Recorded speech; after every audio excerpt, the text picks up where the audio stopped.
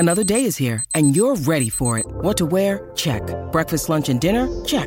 Planning for what's next and how to save for it? That's where Bank of America can help. For your financial to-dos, Bank of America has experts ready to help get you closer to your goals. Get started at one of our local financial centers or 24/7 in our mobile banking app. Find a location near you at bankofamerica.com/talktous.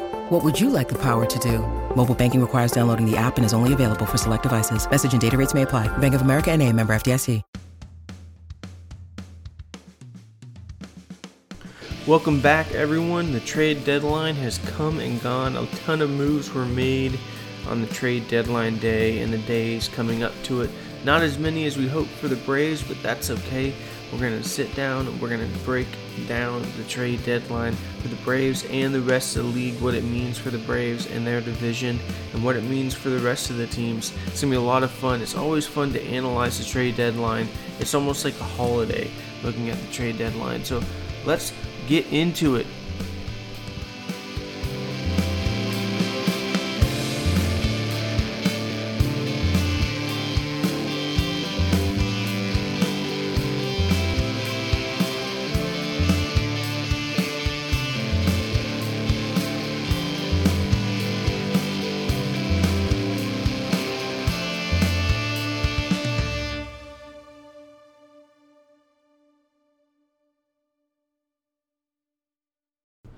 Alright, so let's just rip the Band-Aid off. We were probably hoping as Braves fans that we were going to see more moves on the trade deadline for the Atlanta Braves. We probably thought we were going to see more splashy moves. We thought we might see the addition of a starting pitcher or maybe a left fielder or even more relief help like a high leverage reliever, because Alex Anthopoulos definitely made it seem like that's what they were pursuing.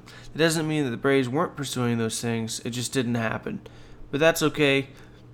There's reasons why, and we'll break it down and talk about that. But first, I want to talk about, since the Braves didn't make very many moves, and we've already covered most of them up to the deadline day, I'd like to look at the rest of the league, because why not? Because there are quite a few moves made in the National League East and across the league, rest of MLB, that will affect the Braves and their schedule, and how it's going to help the Braves make it to the postseason, how the postseason could be easier or tougher based on the moves that other teams made.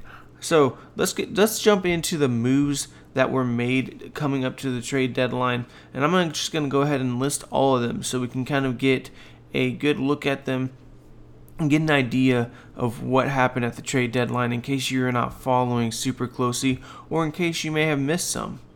Probably the biggest one was the Astros acquiring Justin Verlander in cash from the Mets for top prospect, and I say top prospect, he was ranked around in the 40s or 50s depending on what prospect list you're looking at.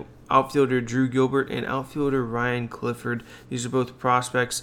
This was a crazy deal because the Mets are essentially paying 2/3 of Verlander's remaining contract to land these two prospects, which to me was pretty bizarre. I think the Astros made an excellent deal in doing this.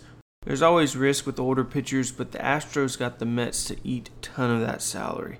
And the Orioles acquired a low-risk, high-reward starting pitcher in Jack Flaherty from the Cardinals for infielder Cesar Prieto, left-hand pitcher Drew Rom, and right-hand pitcher Zach Showalter. These are 3 lottery ticket type players. As we know, Flaherty has been hurt and then has been underperforming, but we do know that he does have a high ceiling. We saw the way he pitched against the Braves in the National League Division Series a few years ago. He can be an elite pitcher when healthy, so this is a good move by the Orioles that didn't cost them a lot. The Blue Jays got shortstop Paul DeJong in cash from the Cardinals for right-hand pitcher Matt Swanson. This was another one of those cheap moves where basically it was a lottery ticket for the Cardinals, lottery ticket type prospect for a player that they didn't really need. And the Blue Jays got this shortstop because Bo Bichette hurt his knee, and so they want to add some shortstop depth without spending a lot. This is another big ticket trade. Is All-Star Michael Lorenzen was acquired by the Phillies from the Tigers for infielder Ho-Yu Lee. This is one of those things where Lorenzen is a rental type player because he'll be a free agent after the year, and the Phillies were able to upgrade their rotation without giving up a lot. This is one move that the Phillies made to make their roster better. We'll see. Lorenzen was an all-star, but he's kind of fallen off since then. Still a good move for the Phillies. The Padres acquired right-hand pitcher or relief pitcher Scott Barlow from the Royals for prospect Henry Williams. This is a move that didn't take place until a few minutes at the deadline. Up to that point, I was really shocked that Scott Barlow had not been traded yet. I was like, man, what are the Royals doing? You are not going to be competitive anytime soon. Why you still have Scott Barlow? At this point, trade him for anything. And they did. Obviously, Henry Williams, based on this type of deal, is not going to be a game changer, but again, a lottery ticket type prospect. As you can see a trend here with rental players, especially players that are not big name players, most of the time, teams are just trading for prospects that they hope turn out well, but it's more of like a low risk type possible high reward move on both ends. It's kind of like buying a lottery ticket, which is why I said lottery ticket prospect. You don't pay a lot, but you have a chance of winning big if they hit. The Marlins had a really good trade deadline, in my opinion. We'll break that down in a little bit, but they did acquire Josh Bell, who's having a down year, for Gene Segura and Khalil Watson. And this was an interesting move because Segura early in the year for the first month was on fire and then has fallen off a cliff. And then Josh Bell, has had some years where he's been fantastic, and then this year he's been well below average with his bat.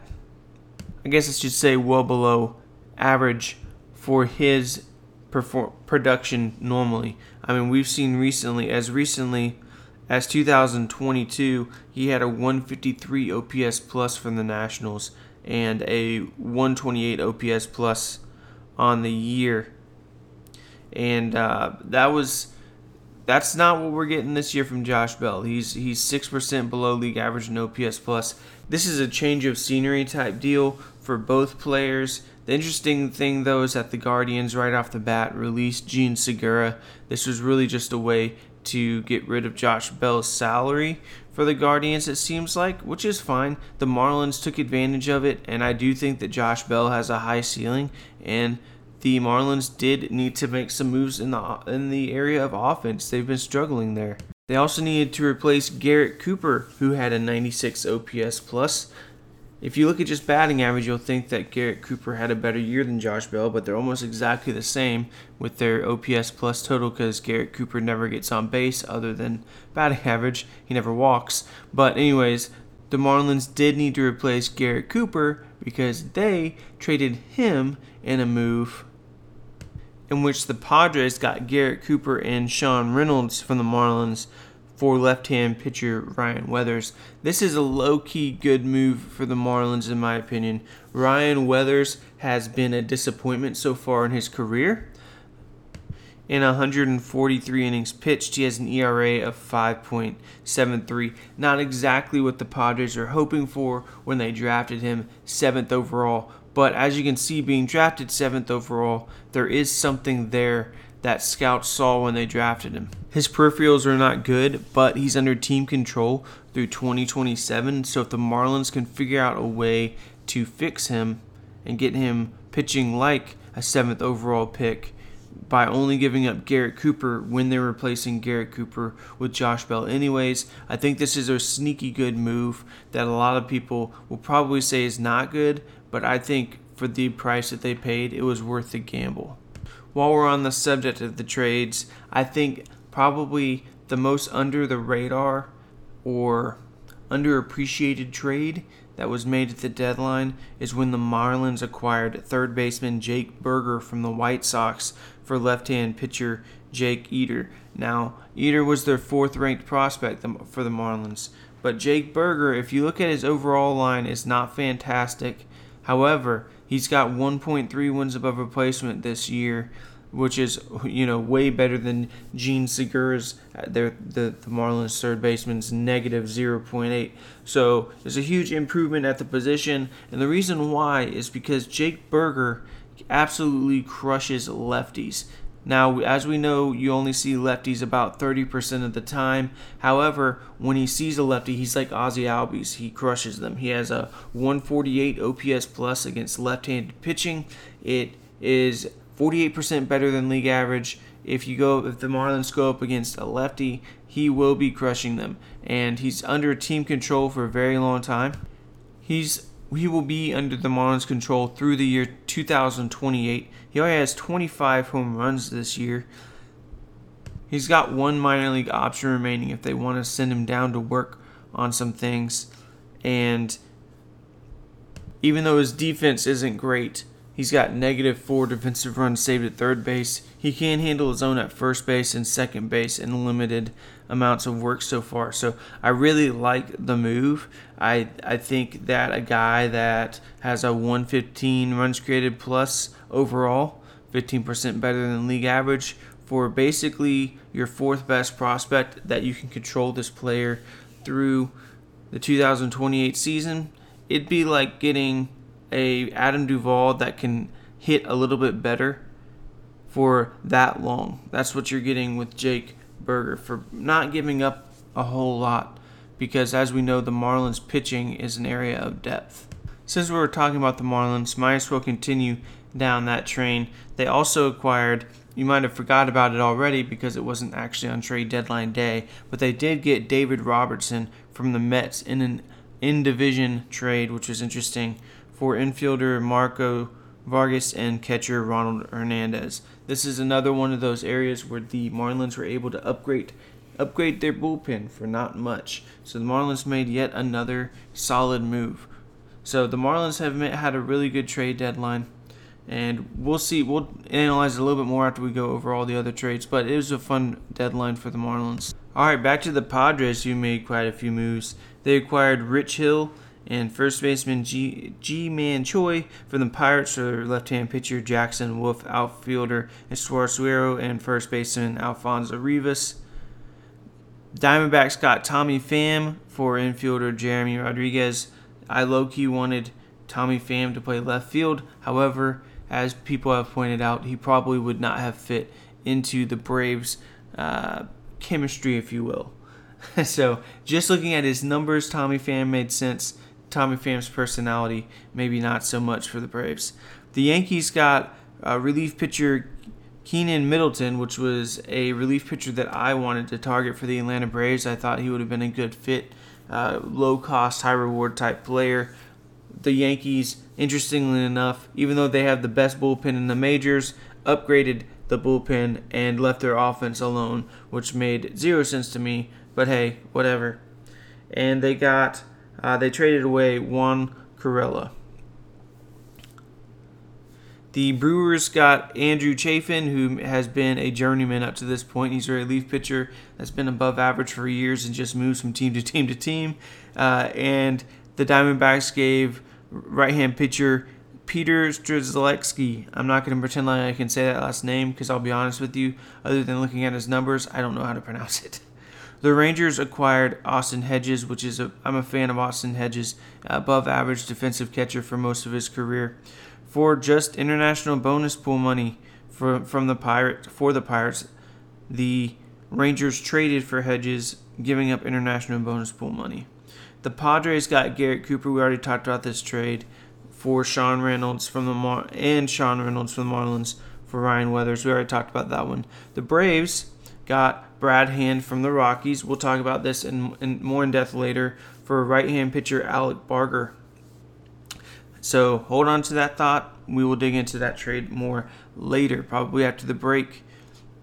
The Mets got Phil Bickford and Adam Kolarek from the Dodgers for cash. That was just a sell-off. The Dodgers got Ryan Yarbrough from the Royals for first baseman Devin Mann and shortstop Derlin Figueroa. The Red Sox got Luis Urias, you probably remember him from the Brewers, for right-hand pitcher Bradley Blaylock. The Phillies got Rodolfo Castro from the Pirates for left-hand pitcher Bailey Falter. The Angels got Dominic Leone from the Mets for Jeremiah Jackson. Yankees acquire Spencer Howard from the Rangers for cash. Another move that the Yankees wanted to bolster their relief pitching, even though they have relief pitching. Interesting. Rays got Braves legend Alex Jackson from the Brewers, who, remember, the Braves traded for Adam Duvall to the Marlins years ago, for right-hand pitcher Evan McKendry. White Sox got Luis Patino from the Rays for cash. The Mariners got Eduardo Bazardo from the Orioles for Logan Reinhart. The Rockies got Justin Brule from the Dodgers for cash, another sell-off. The Rays got Adrian Sampson and Manuel Rodriguez from the Cubs for Josh Roberson, who's the relief pitcher. Royals got Tucker Davison, another Braves legend, from the Angels for cash, signaling the end of that trade that the Braves did for Iglesias. Diamondbacks acquire another Braves legend, third baseman Jace Peterson, from the A's for right-hand pitcher Chad Patrick. The Reds got Sam Moll from the A's for right-hand pitcher Joe Boyle. The Cubs got Jose Quace from the Orioles for outfielder Nelson Velasquez. The Giants got A.J. Pollock and Mark Mathias from the Mariners for a player to be named later. The Cubs got Jameer Candelario from the Nationals. Sneaky good move for shortstop Kevin Made and left-hand pitcher DJ Hers. I don't know if you haven't looked at Candelario. The Nationals got him on a $5 million contract, and he had one of the best seasons of his career. He had 256 batting average, 16 home runs, 53 RBIs, and he ranks in the 93rd percentile in outs above average for third baseman. So he's been solid defensively, very good defensively, and well above average offensively. So good move. The Mets, selling off yet again, traded the Brewers' Mark Canha for right-hand pitcher Justin Jarvis. Not Jarvis from the Marvel movies, obviously. And a bit of dry humor there. But Mark Canha was a solid pickup, I thought, for the Mets when they signed him. But now, obviously they're in selling mode, so it makes sense to get rid of him. The Diamondbacks got Sewald, which was by far the best relief pitcher dealt at the deadline, who had multiple years of control. To me, this is one of the biggest moves that was made at the trade deadline.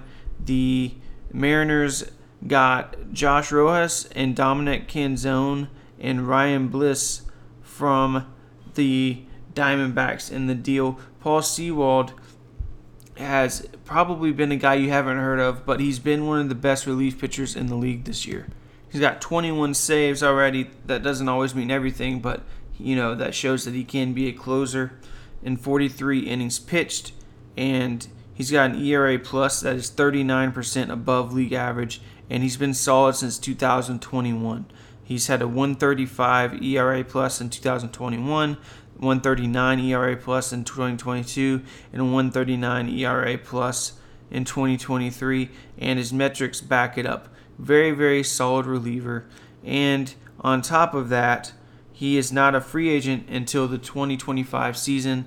So the Diamondbacks will not only have him this year, but they'll have him next year as well on a very cheap contract. For example, this year, the Diamondbacks only have to pay the prorated amount of $4.1 million. Very solid move by the Diamondbacks. I really, really liked this move. As far as the type of prospects that came in return, Ken Zone was the Diamondbacks' number 19 prospect, and he's already made his MLB debut this year. He's hit .237 in 15 games, so a very small sample size, but Bliss was the number 29 prospect, and he's doing pretty well. So the Diamondbacks, not all farm systems are ranked the same, but they did give them some prospects that have potential to do well in the majors. In fact, according to MLB.com, 2 of those prospects are already MLB ready. So it makes sense why the Mariners made that deal. All right, probably the most cut and dry or straightforward top prospect for pitcher or player that's doing really well with years of control, the type of splashy moves you like to see, is the Rays getting Aaron Civale. pretty much showing that the Guardians knew that they weren't going to do well this year. They traded Aaron Civale, who already has 2.7 wins above replacement, who's been one of the best starting pitchers in Major League Baseball this year with a 2.34 ERA, and is not a free agent until 2026 under team control, only making $2.6 million this year, the exact type of move that the Rays would make. And as I've said in the past, if the Rays offer to make you a trade, do not make that trade. The Guardians did not listen. That is a solid move by the Rays, which is really going to help them not only make the postseason, but help in the postseason. That's not to say that the Guardians did not get a solid prospect in return in first baseman Kyle Manzardo, who is, depending on which ranking you're looking at, is in most prospect rankings is a top 40 prospect in Major League Baseball. So this is like your prototypical classroom type move that you would show someone how trades work. You take a controllable player that's cheap financially and is really good on the field that can help a team now, and you trade a top prospect in Major League Baseball for them. This is your prototypical trade that you see. That's your quote-unquote splashy trade of trade deadlines, and I loved it. The Rays and the Guardians both made a good move that helped both of their teams, one for now and one for the future. The Angels pushed the chips in to help Ohtani rather than trade Ohtani on July 30th, where they got first baseman C.J. Cron and outfielder Randal Grichuk from the Rockies, both of which are rental players, but nonetheless, they will help the Angels this year. We know that they are already going to do this by when they acquired Lucas Giolito. We knew that they were going to be helping the Ohtani have a final year, if this is his final year, to make a push for the playoffs. And so you got to commend them if you are a fan, although as a GM I probably would not have made these types of moves. I would have, logically it makes sense just from the number standpoint and for the future standpoint to actually trade Ohtani when you have the most valuable rental piece in history. But hey, I can understand why they didn't do it. It would kill the fans' morale, and people will be talking about it for years. But anyways, the Angels gave up Jake Madden and Mason Albright for them. The Braves acquired Nicky Lopez. Technically, this was a trade deadline deal from the Royals for left-hand pitcher Taylor Hearn.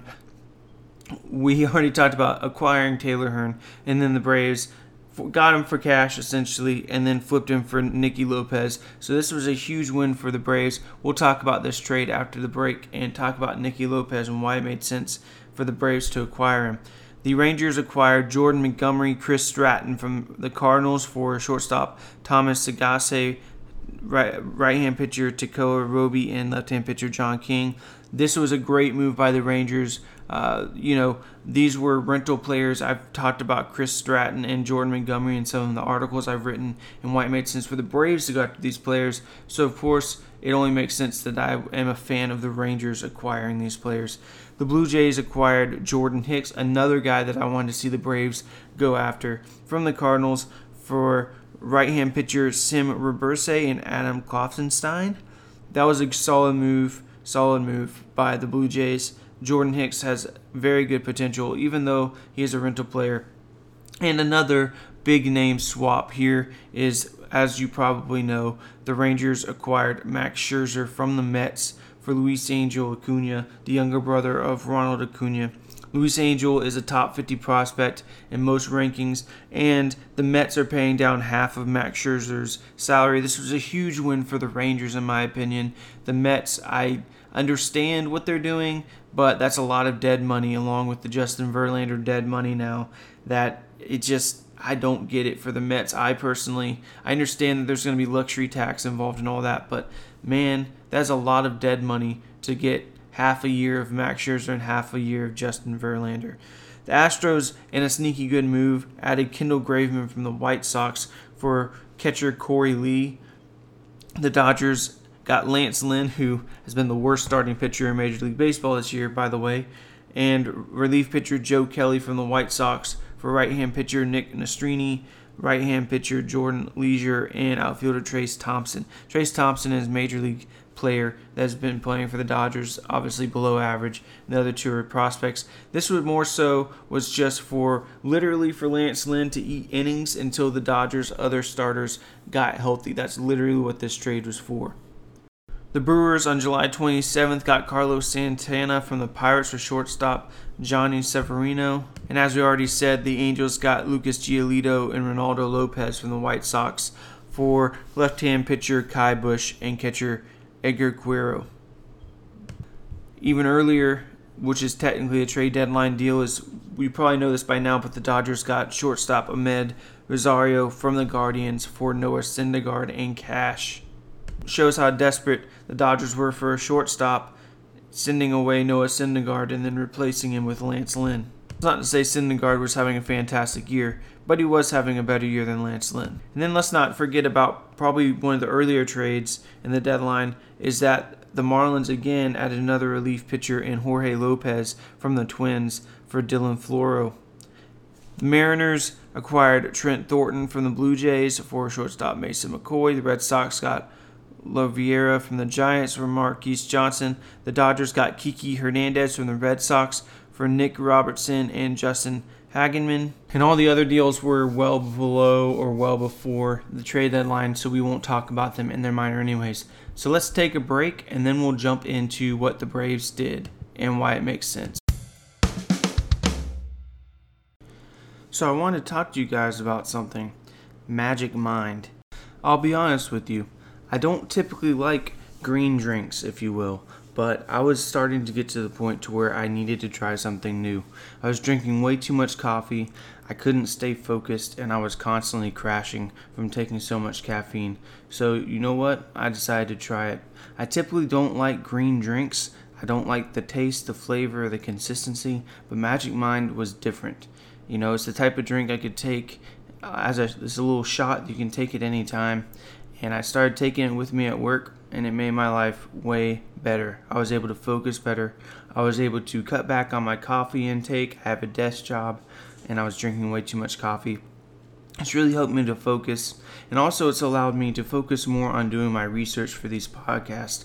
It takes a lot of time and effort to do the research and focus to think of points to get your point across, and Magic Mind has really helped me with that.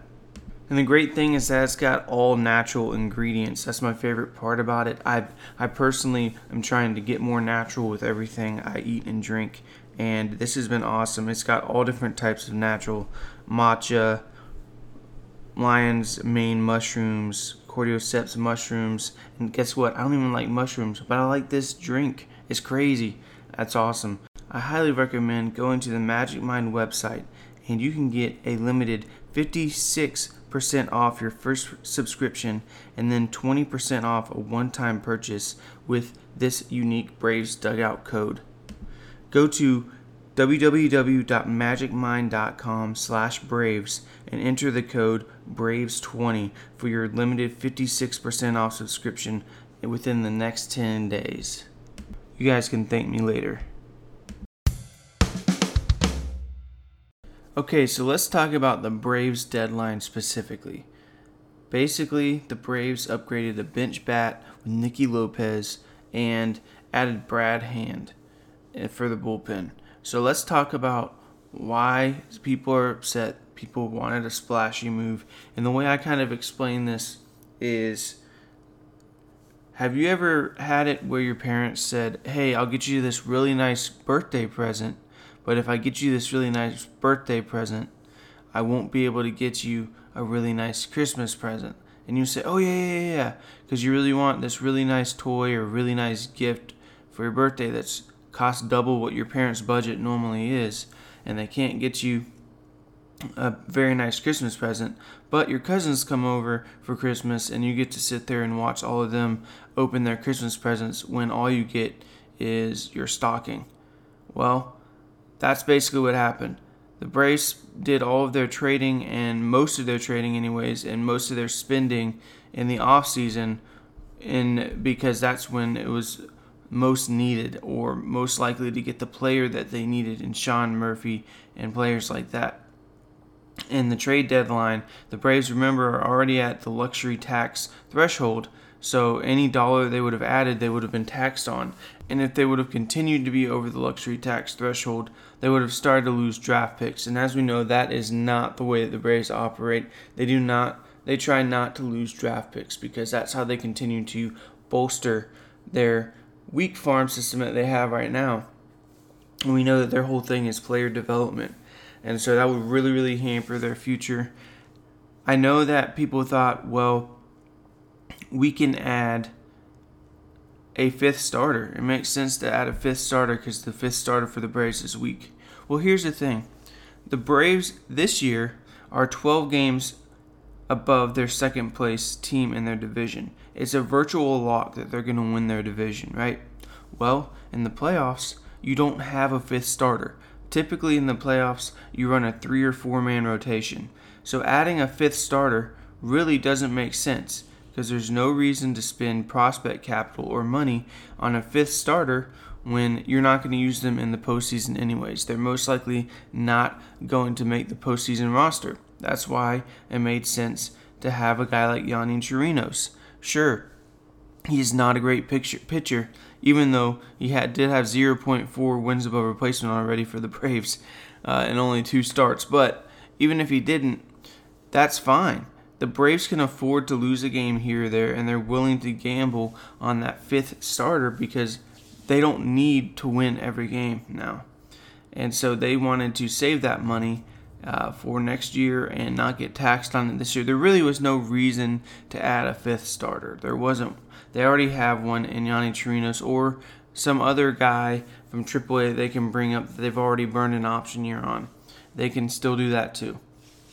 As far as a high leverage reliever, I get that because Iglesias has not been the Iglesias of old, but we know that the Atlanta Braves have a ton of players coming back. AJ Minter just came back, who has been one of the best relievers in Major League Baseball since the first month of the year. So not May, but from June on, he's been one of the best relief pitchers in the entire Major League Baseball. Joe Jimenez has been excellent. Iglesias has been great. The Braves are top 5 in Major League Baseball in earned run average for a reason. We know earned run average is not the end-all be-all stat, but the Braves bullpen has been excellent at preventing runs. Top 5 in Major League Baseball, the top team in the National League. And that all the while is why they've been missing AJ Minter while he was on the IL, missing Jesse Chavez, Nick Anderson, Dylan Lee. All of those guys have been missing, and the Braves has still been afloat. Yes, it would have been nice to get someone like David Bednar. It obviously would have. But if you look at the market of players that were traded, there was arguably only one relief pitcher that got traded that made sense for the Braves to add, and that was Sewald of the Mariners. Other than that, the rest of the arms were just depth arms or arms that were about the same as good as what is already on the Braves. There was not really many that would have made the Braves really better other than pure depth. And if depth is what they were going for, they're getting relief in the depth department with AJ Minter and the other guys coming back. So it truly would have just been a depth move to add the relief pitching rather than an upgrade other than basically just Sewald. That was it. Now, it would have been cool to add, a splashy move like Savale. That would have been awesome. Would not have complained about that. I would have loved to see him in a Braves uniform. There were other players that got traded. And, Justin Verlander, there was rumors of him coming to the Braves. The Braves were talking with him. They were most likely talking about the financials of it all. Because the Braves, like I said, are already at the luxury tax threshold. And the Braves could have got Justin Verlander probably, except that the Mets probably did not want to trade him to a division rival. But theoretically on paper, they could have because of how much Verlander's contract was paid down. The Braves probably could have afforded it, especially with guys like Charlie Morton might retire, who knows. And then Max Fried a year from now might walk away in free agency. But Verlander is getting old, and that vesting option in that third year in his 42-year-old season would have still been pretty expensive for a 42-year-old pitcher. So, yeah, it would have been cool to see more flashy moves, but it didn't make sense. Now let's talk about Nicky Lopez. One of the reasons they added him was, one, they essentially got him for free. It's kind of hilarious that the Braves picked up Taylor Hearn for just minimum money, no prospects or anything, and then a few days later traded him for Nicky Lopez, when the Royals could have got Taylor Hearn anyways, the same way the Braves did, because they had a higher waiver priority than the Braves did. So the Braves literally got Nicky Lopez for just what it cost to pay the league minimum that Taylor Hearn got, the prorated amount of what he got, and that was it. And yeah, Nicky Lopez isn't anything flashy with the bat, but he is literally one of the best defenders in Major League Baseball, and he can play multiple positions. Since his time in the league, not a single player, other than a catcher, has more outs above average than Nicky Lopez. Not a single one in his time on the field. He leads all players in outs above average since he's been a starter, or since he's made it to the majors, I guess I should say. So, for what it's worth, he's a great defender. Let me put it in perspective. In only 190 plate appearances this year, when his runs created plus, which with the bat, is 27% below league average, he still has a 0.6 wins above replacement, just purely on defense alone.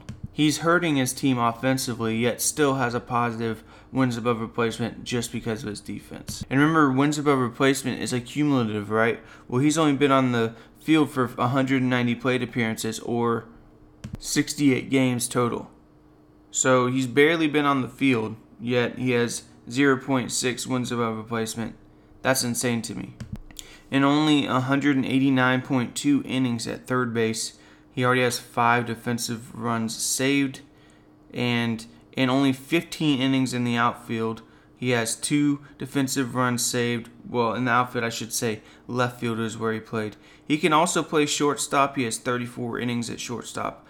He has 0 defensive runs saved, so he's about league average at shortstop in his short time there. He also has 204 innings at second base, where he has 1 defensive run saved there, and he has 10 innings at first base. So he can play all over the field and has positive league average or positive defensive metrics at all of them that he plays.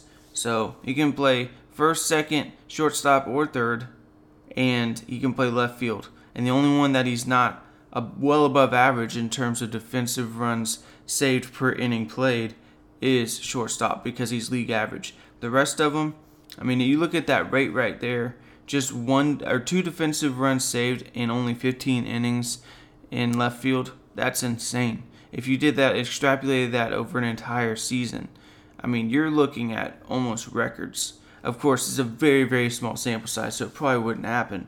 But it just shows the type of defender that he is. Okay, so purely the reason the Braves got him was for his glove. It's going to work out great as the season continues to go on.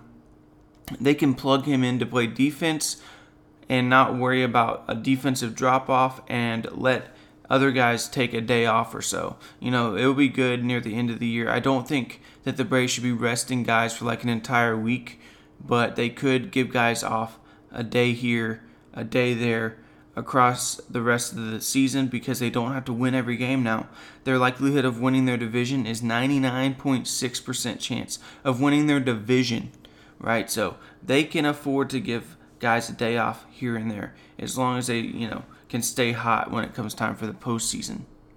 As far as Brad Hand goes, you look at him, the Braves didn't give up much for him, of course, because you can look at that minor leaguer and realize that the player they gave is probably not even ever going to make it to the major leagues. So essentially, the Braves got Brad Hand for free while the Rockies took a lottery ticket.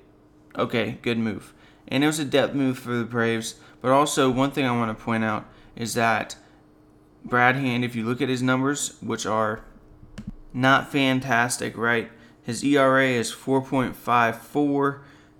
Batters have a 241 expected batting average against him, expected slugging of 393, expected weighted on-base average of 327. Nothing about this screams anything fantastic. If you look at his overall numbers, his ERA plus is a 111, which means it's 11% better than league average. And his FIP shows that he's been a little bit unlucky. It's a 4.03. So if he had a better defense behind him, his ERA would be lower. But his walks plus hits per inning pitched is 1.430. Ideally, you want to see something below a 1.2. He gives up 8.8 hits per 9 innings, and he gives up 1 home run per 9 innings. And he walks 4 batters per 9 innings to 10.3 strikeouts. So nothing about this screams awesome. He's having a down year by his standards. I mean, back in his prime, he was one of the best relievers in all of baseball. He made the All-Star team 3 times for a reason. Remember, pitchers don't get voted on by players. It's not a popularity contest with them. So he has high upside, but here's the thing. Even if you go away from Coors, think about the Coors effect, his ERA only drops to 4.15. So, yeah, he's been better away from Coors, but every pitcher would be. But the one thing that does stick out, and I got to give credit to my boy Trent for pointing this out, is that he is elite against left-handed hitters. That is why the Braves got him. Not to pitch him in okay, we're going to pitch him in the 7th inning every time. No, he is a role player. And role players are what you need once you make the postseason. Once you make the postseason, your focus goes away from adding depth, and it goes to adding role players. And the Braves, being 12 games above their second-place team in their division, can add role players confidently, knowing that they don't need as much depth as they would have needed earlier in the season, because they can lose a few games due to lack of depth, and it's not that big of a deal. So they added him as a role player.